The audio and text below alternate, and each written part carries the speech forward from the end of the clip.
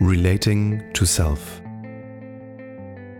a podcast that helps you create a better relationship with yourself. Hey, I'm Joachim. Welcome. Do you realize that there is only one relationship that you will always be in? The relationship with yourself. Improving that relationship changes everything. On this podcast, I share my thoughts and I invite real people to have vulnerable conversations about how they relate to themselves and what we can learn from that. In today's episode, I speak with Matteo about integrating our shadows and martial arts as a practice for self-love. Enjoy. Matteo, it's so lovely to have you here. Thank you for joining. Absolute pleasure. So, I'm going to quickly introduce you briefly. I know you through a mutual friend, actually, and I think the first time we really interacted much was on the Sex Homework Society by our mutual friend Hanin, who was also my very, very first guest on this podcast. So that is kind of the reason why you're here. She thought it would be a really good idea to also have you and to have a conversation about relating to self with you. For the rest, you are also part of Sandbox, and that's kind of like the context in which we know each other. And you are a coach, a real one, which is kind of like a rare thing. I feel there's so many coaches out there, but not so many of them who have the accreditation. And so I'm also really curious already, looking forward as to how that will perhaps change your perspective on how you relate to yourself, having gone through that kind of official training, I would say. So welcome. Thank you. It's a pleasure to be here. So my first question is always very simple, and it's related to the title of this podcast. I chose this term, relating to self, as in literally, how do we relate to ourselves? And I'm always curious as to, when you hear that, what does that mean to you specifically?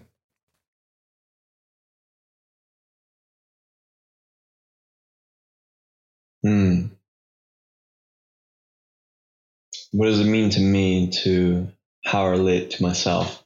I guess it's very much, I guess what it first brings up is a certain sense that there's something other than myself that I'm relating to, or maybe there's different parts of me that relate to each other in different ways. Because, yeah, there's me, and then there's an image of me, and then there's a judgment or an assessment of some of those things or different parts of those things. That's interesting. Yeah, that's an interesting perspective. I've never heard anyone say it in these terms. You know, we've spoken a lot about these different parts of ourselves and how those relate, and I think that's a very nice metaphor to use, actually. These different voices that we have inside of our head, the different drives that we feel, the different parts of our personality. But you phrase it very nicely as this, like there's me, and then there's the image of me, and then there's the judgment or the assessment. And so I'm really curious as to how you came to that kind of like quantification of self and how it feels for you, how these parts interact with each other. Well, I mean, first of all, I think I've never been asked that question, and I've never thought of that question in those terms. And so this answer is the first one that's come out of my mouth. But I wouldn't say that is a specific framework that I would use. And in fact, even within the sense of there's me and then there's the image of me, I think even that part of me that is me, not an image, is probably many different parts. So much less unified than even that may seem to make it. Yeah, that makes a lot of sense to me. Yeah. I really feel also that the complexity of what we truly are is something that perhaps we will never truly comprehend, because so much stuff is going on, right? But I guess what we are working towards in some ways is an understanding of the model that we use of who we are ourselves, and then how we navigate that space of being of all these different things. So I'm curious to understand when you speak of yourself in relationship to, relating to self. What is your model of yourself? How do you think you function?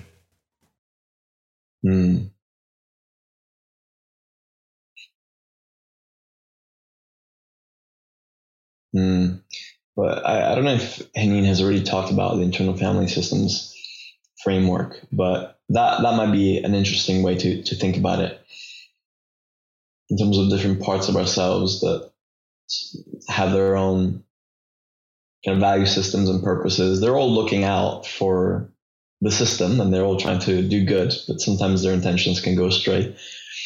And that's where we find that we sometimes act against our own interests in some shape or form. And that I really find fascinating, because you think, I'm driving a car and I'm making it turn left and it turns left, and I'm making it turn right and it turns right. But how often does it happen for us that we have a certain intention and that's not how it comes out of our mouth or in our behaviors? And I find that fascinating. What is that disconnect? And in trying to explain why and how that works, I think a lot of psychology has gravitated towards the sense that there's more than one you in there, and they're not always talking, or sometimes they're relating to each other in unhelpful ways. So that's a little bit of how I think about it, but I want to add another layer to it. And this one I'm less, that first layer I feel like I've experienced directly a lot. And the internal family systems method allows you to directly have a discussion between those different parts of yourself, which I find quite effective. But then there's another layer, which sometimes, I don't know, people take as a little bit more spiritual and is often applied to work on shadow work. Have you ever heard of shadow work? Yes, and I have engaged with it as well. Yeah.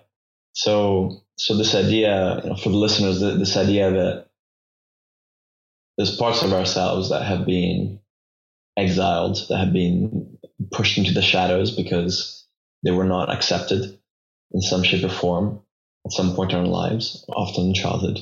And then that part of us, because it is denied, in some ways, it actually is empowered to do more damage because of its suppression.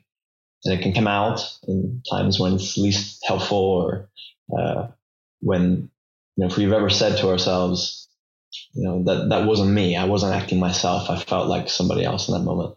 That's probably when something like the shadow may have started to take over, often in toxic ways. And it's not until we go dig for it and we realize what it is, and we then accept it and allow it to be and integrate it in a healthy way, that we can, I guess, be a fuller version of ourselves, because we no longer deny parts of ourselves that are ultimately there. And this is something that people often think that there's parts of themselves they don't like, and so they think they can get rid of those parts. And often that just makes it worse. And instead, what you're looking for is to accept those parts. And through that acceptance, kind of paradoxically, you end up getting change in the way that you wanted. Yeah, I'm really curious as to, because I know there's different methods. How have you personally worked on integrating your shadows? Yeah, I think there's been some stuff around maybe aggression. Sometimes people can be afraid to be assertive, because the moment they start to assert themselves,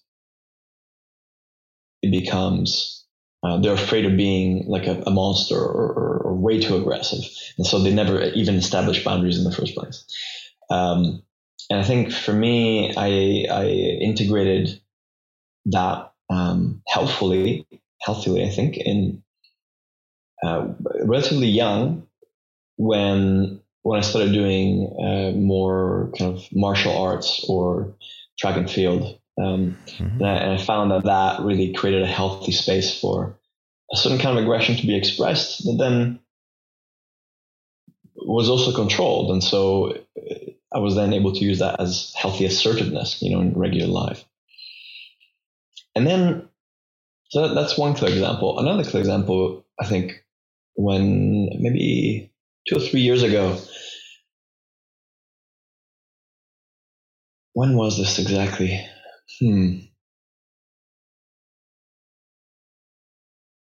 I think it was at a time when I had just been diagnosed with some kind of disease in my legs. We didn't really know what it was. And it took a while. It took maybe 7 or 8 months to figure out what it was. But all the options weren't great. It could have been, I don't know, stomach cancer, and this was a reaction to it. Or it could have been an autoimmune disease like hepatitis or AIDS even. Or it could be a blood infection of some virus. Basically, the options weren't great. And I think as I was a bit in that space, I decided I had read about internal family systems on a textbook because I thought this sounds cool. Maybe I might integrate it in my coaching. But then it was asking questions that sounded a bit crazy. It was asking questions like, ask this part of you how old it thinks you are. Mm-hmm. And I think you listen to that and you're like, what the hell are you talking about? That sounds way too far-fetched. And so I thought I have to try this myself because that sounds ridiculous. And I sought out a therapist, and I have to say, I don't think he was even that good, but he was good enough for my purposes. And I recorded every session, and because I wanted to study it and the kind of questions he was asking. And yet through it, I started to bring, real things to it. And some stuff I brought was around feedback. I noticed that there was something in myself and I couldn't quite identify what it was. And I sort of thought maybe it was feedback, maybe it was something else. Because I noticed some other people around me were great at finding people to help them, finding mentors, learning from people. And as much as I love learning, I never quite found that. I started thinking it must be something to do with the way that I think about the world. It must be something to do with how I'm showing up. And although I didn't really think I had a problem with feedback, there were still things underlying to that through this therapy I realized, oh, this is what it is. Actually, as a child, I started digging into it and I realized as a child I needed a mentor. And instead of finding a mentor, I became, and I didn't have it. And so I became hyper independent. And it became both a strength, but also a shadow when not fully met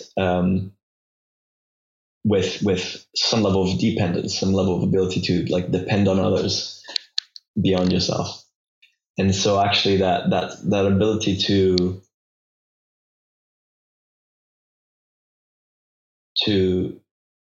put something important in somebody else's hands to help you out with was the thing that really came out for me there in that first time. And that was the very first time I ever went to therapy. And it was interesting because in some ways I was doing it just to learn the method, but also really getting something out of it. And then realizing, there's something there. There's parts of me that are sort of denied. There's parts of me, maybe even a vulnerability, maybe even a part of me that is lost and needs direction. I was maybe denying that.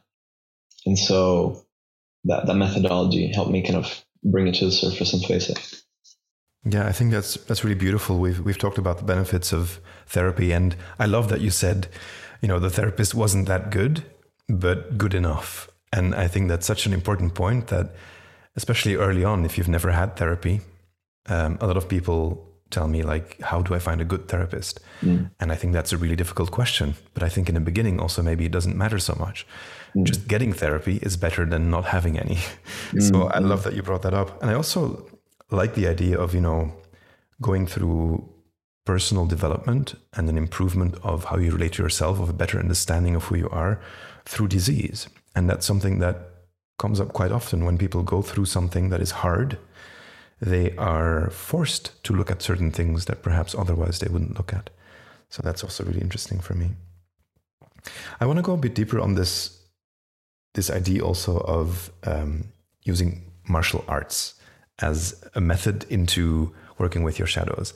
I think that's fascinating because that points at something that I've been very curious about also in the past year, that is the body.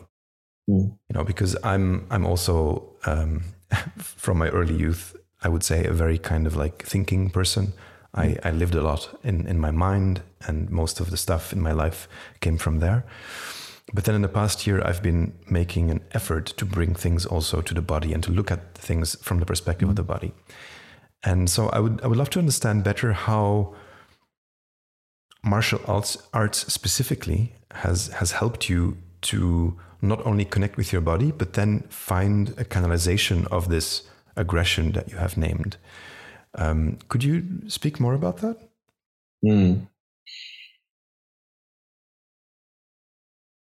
Yeah, I think it was both martial arts and track and field. So I'd be doing things like hurdles, shot put, discus, and all of those, as well as doing some kickboxing in university as a place to express oneself in a way that's not usually allowed.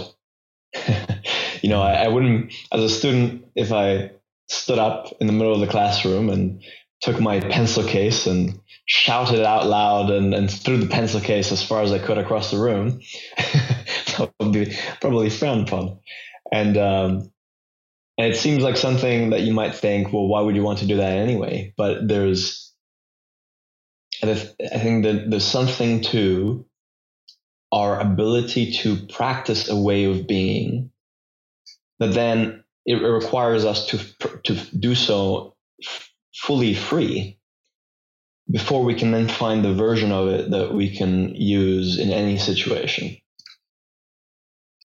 So it sounds like almost that practice gave you a space of permission in which to experiment with your self-expression. Yeah.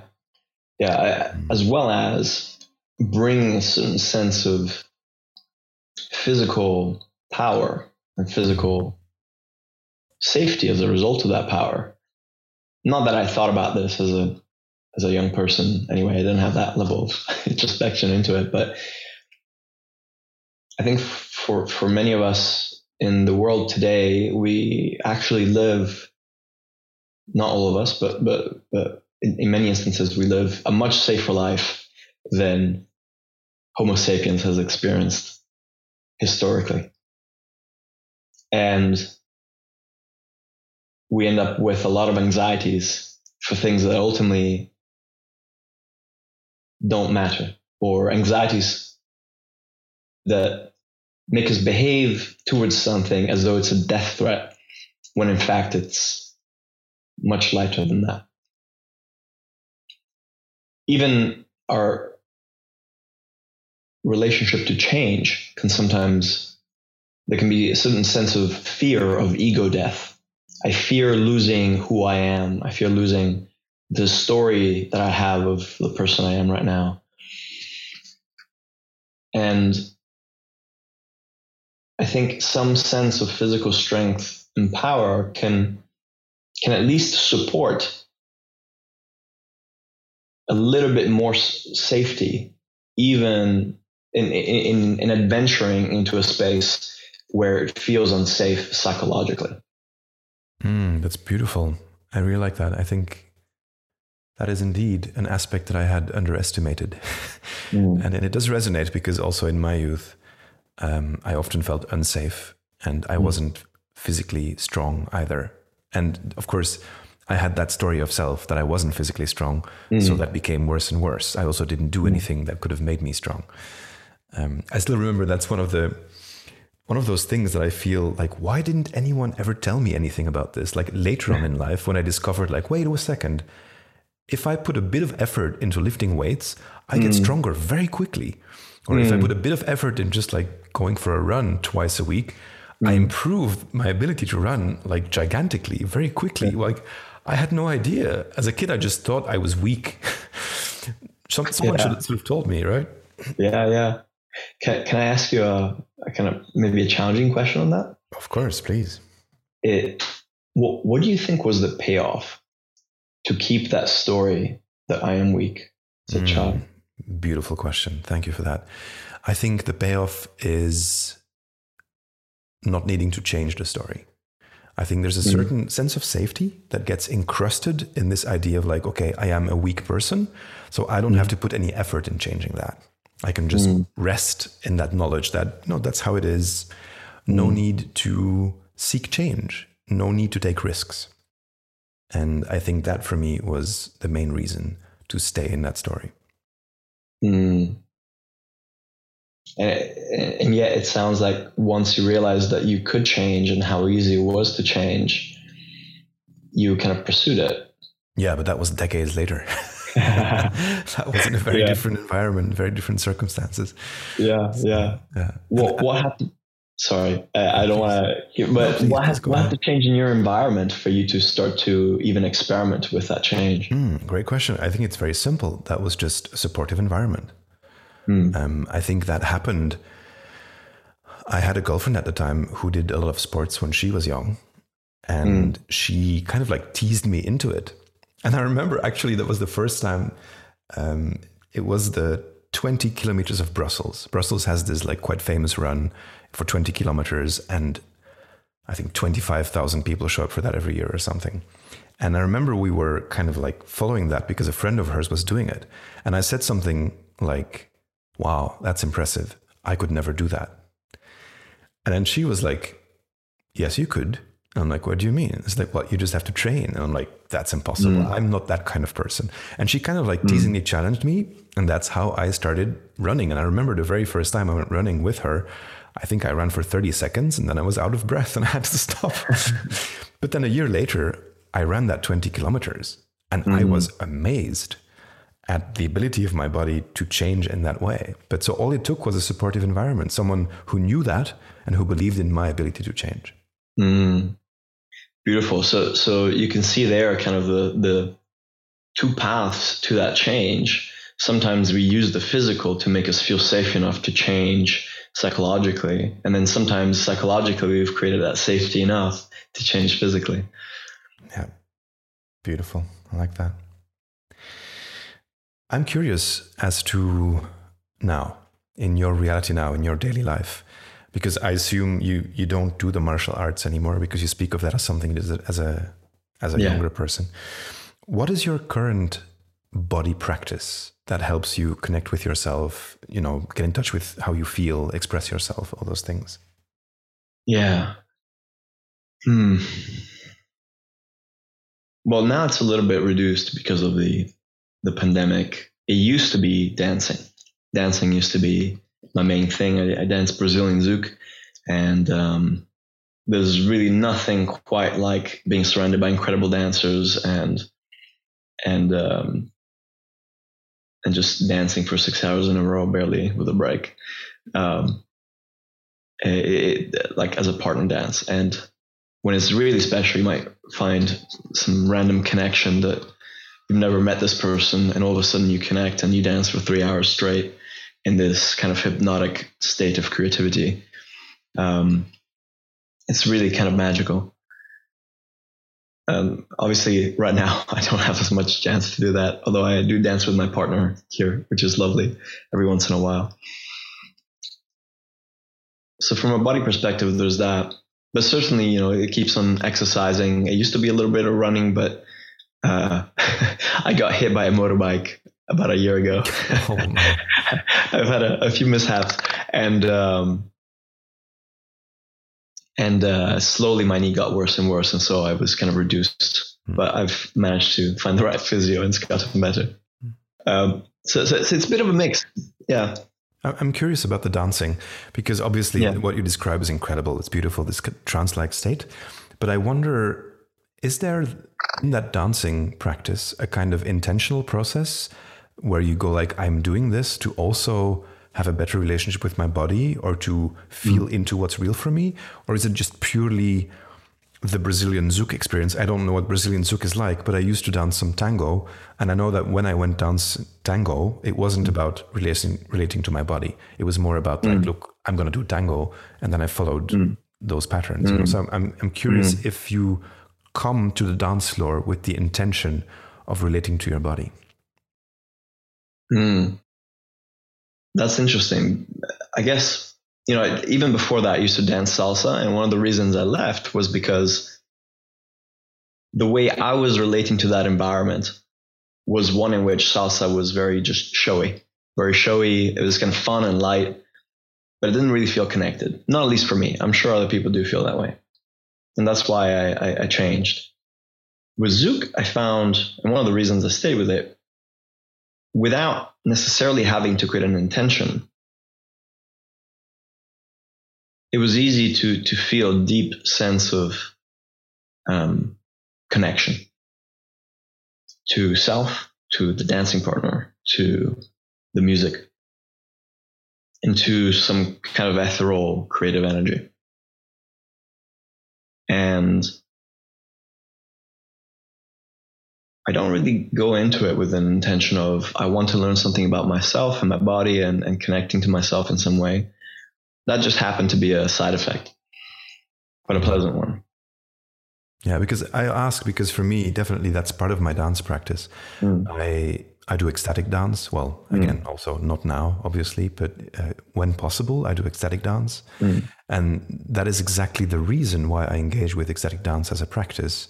It's to improve my relationship with my body and kind of like give my body permission to express itself without judgment in a way that otherwise it wouldn't do. And that's always very interesting for me to see what comes up, not just from my body, but then also in my mind and in my emotions, And so I'm wondering, in other dance practices like yours, it sounds it's more like a side effect that you appreciate, but it's not the direct intention. Yeah. And I also find that what I focus on is expressing my emotions through the dance. And maybe that by its nature ends up creating that connection to self. But if you don't, or at least when I don't, when I'm not channeling my full self through this movement, it's less connected, it's less interesting, it's less transcendental. It might sounds funny to call it transcendental, but what I really mean is a sense that you and your sense of self has expanded. It is you now exist beyond yourself, because your body quite literally does. I can feel my dancing partner's feet through our connection with our arms or our chest. I can close my eyes and I can pretty much know exactly what their body looks like and where it's at any one moment. My intentions get translated directly through their body, and the same from them to me. And when you know the new music well enough, you can also already feel the beat and what's about to happen next, and therefore creatively predict what to do and how to fit that musicality. So quite literally, I think your sense of self really expands, and that I don't know any other word than transcendental to describe that. And it's a beautiful feeling that I think in many instances it's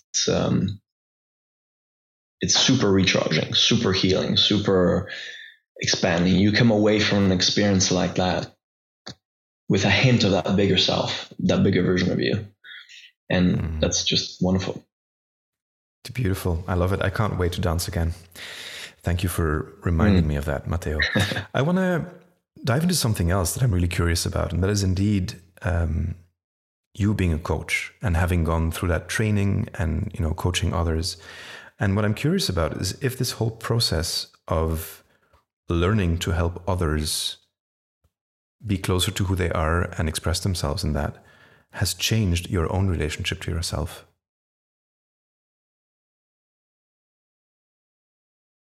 It's hard to say which part of that process is the thing that changed myself. But so you would say there is a change? Absolutely. Yeah. I mean, I've trained over 1,000 people now to become coaches themselves.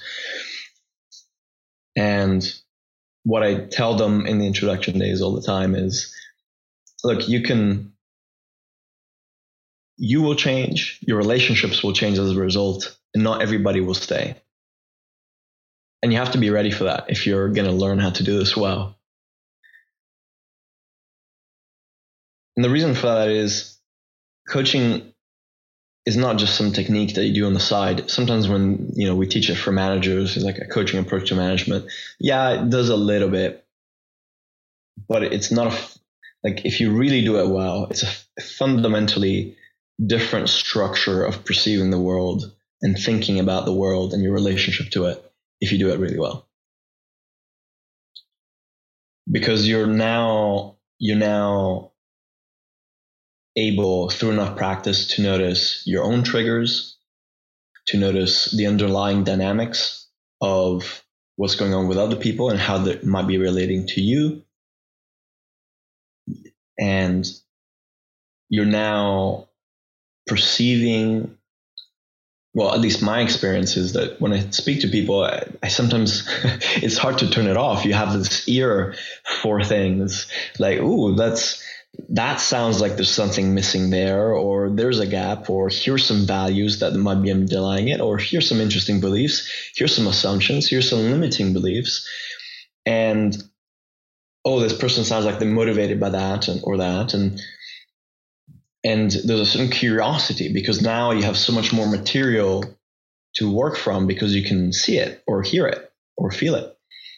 And so curiosity gets brought out, and then the questions dive in, and then you get to learn so much more about people's way of thinking than if you hadn't learned how to be a coach. And then you can learn from that. You get to think, well, how might I use that perspective, or what would it be like to think in that way? What could I see that I don't see now because of that way of seeing?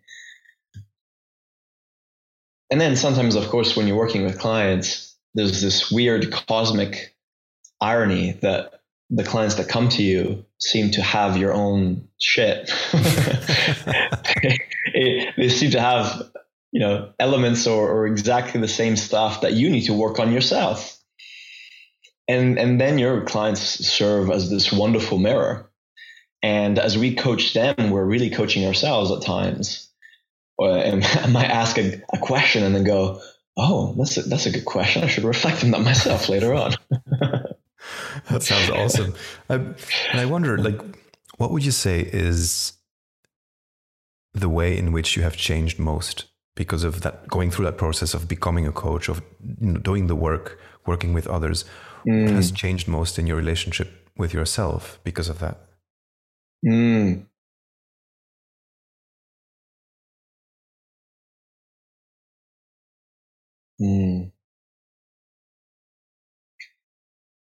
Two things. One is my curiosity of people. I started out my career as a physicist, actually. I did a master's in physics. I was very much about ideas and concepts and the abstract. And I didn't really care much for people's lives or opinions and so forth. I want to learn, and I want people who can teach me stuff, and I like to have intellectual arguments, and that was really it. I mean, not as black and white as that, but mostly, 90%. And doing coaching suddenly opened the doors for me to realize that it's not just the universe that is interesting, and therefore I studied and wanted to understand how does the universe work. But in fact, we all have our own universe in our mind. And once I had the tools to explore that other universe that we all uniquely have, all of a sudden I was just as interested in that as I was with the physical world. And that was a massive shift in how I related to people, certainly. The other element is a certain kind of, my motto in life really is love and acceptance. Every experience I've had, the toughest of times, what were the things that most helped me through it? What was the things that basically made me anti-fragile to the situation? Accept it and bring some love. And that attitude allows me to be non-judgmental with my clients in the coaching. And that's useful. And you need that for work. But oh my God, does it change your friendships? Does it change your relationship to your family? And the kind of partner that you'd be able to have in the future. I wouldn't be able to be with my lovely partner that I love very much now. I wouldn't be able to be with her if I hadn't grown to a place where I had more acceptance and compassion within myself. Because then you can create that place of non-judgment for others and allows them to be their fullest self. And then you get to have the joy of being with the fullest expression of this amazing person. And I think in a lot of relationships, we don't see the best of each other because of those little judgments, those resentments, those that consciously or not are felt, and slowly, if not quickly, create a space where we don't express ourselves fully. Yeah, that really resonates with me, and it reminds me of something that came up in the episode I had with Troy, in which Troy said something like, our relationship with ourselves kind of creates the reality of how we see relationships with others as well. It creates what we expect of others. How we judge others is a reflection of how we do that with ourselves. And so this very much resonates with what you just said. This idea of having this love and acceptance for yourself then enables you to have it for others and to experience this joy of fully seeing them without judgment. Mm. I also love this thing you said, about being a physicist. That was one of my career options, I guess, when I was like 17, 18. Physics was very attractive to me as well. But I love this phrase, what you said, we all have our own universe in our mind. I think that's just so beautiful. And it feels so true also, because the vastness of the exploration of the mind, and in larger terms, the body and the emotions and everything that we go through, is such a rich, incredibly huge exploration that seemingly goes on forever, I believe. I think it's a never-ending practice. So I really love how you related that to physics. But what I'm curious about is then, to me, the exploration of physics as a discipline is a science, right? So it's very rigorous. It has like a process. So I'm really curious if you brought that rigor and that kind of like process-based reasoning also to your exploration of your own mind. Yeah, definitely within, it requires a little bit of adjustment. If you're looking for data that is precise to 10 to the minus 18 of decimal places, this is not the space for you. So from that perspective, yeah, it does take some adjustment, but I see a lot of parallels too. To do good science, you need patience.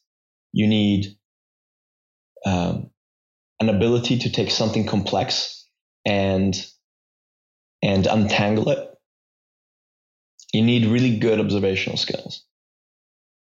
And I find that all of that is directly relatable to what you have to do as a coach, to help people untangle all of the things that might be going on with them. Yeah, and I would add, all of these things are also essential to navigate a better relationship with yourself. Yeah, exactly.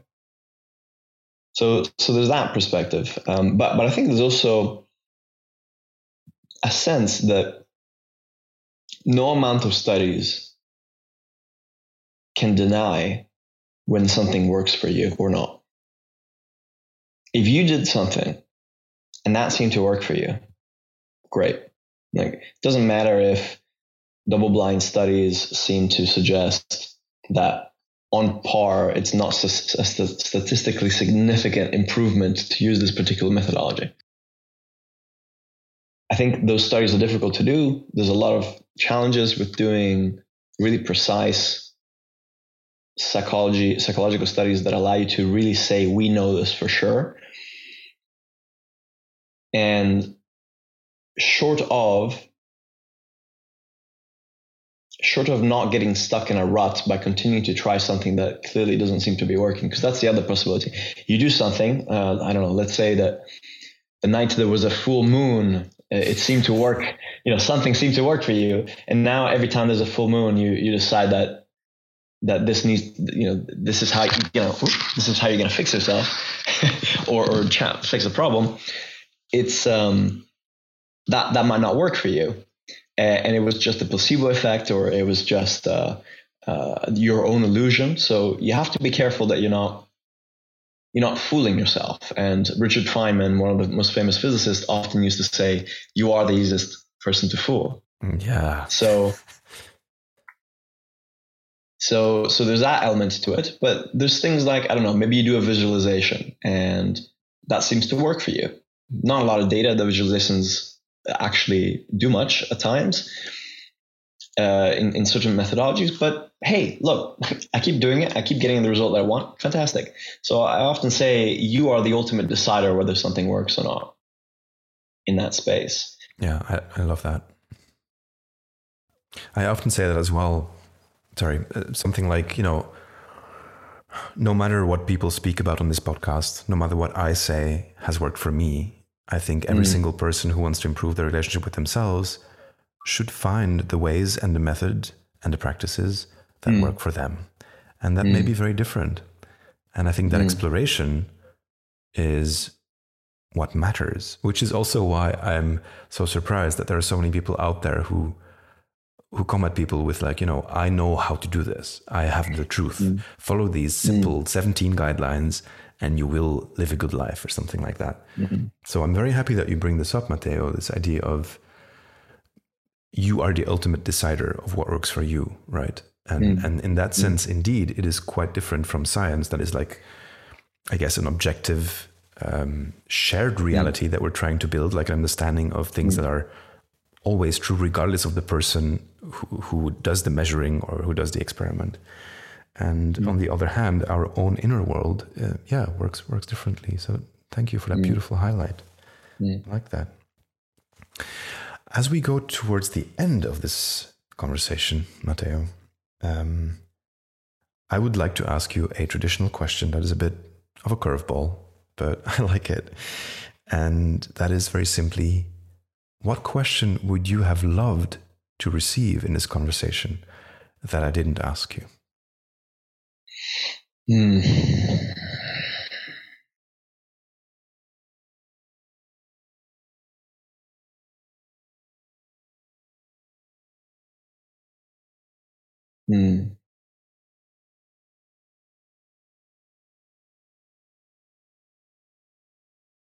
What's the thing that has most increased your awareness recently? Beautiful question. I have to ask, what's the thing that has increased your awareness most recently? I'm really curious now. You have to give us an answer. Yeah. Chess. Wow, that I did not expect that. Can you say more about that? Yeah. So I started playing chess partly to connect with my father, actually, but and partly also inspired by the Queen's Gambit. Yes, great show. And ever since I've started, it's been a bit of an obsession. I think I've been playing maybe an hour every day, if not more. And kind of obsessively, I even have it here. I've got a huge book on chess strategy and how to think about stuff. And probably it wouldn't have happened unless it was a pandemic. But there's something really fascinating about how much of a mirror chess can be to my own flaws, really. The thing with chess is that there's always a higher level than you. Even when you're a world champion, there's, now there's a computer that's going to kick your butt. It's guaranteed you will make some kind of mistake. And it's guaranteed that even if you get good enough, there's another level and there's another level.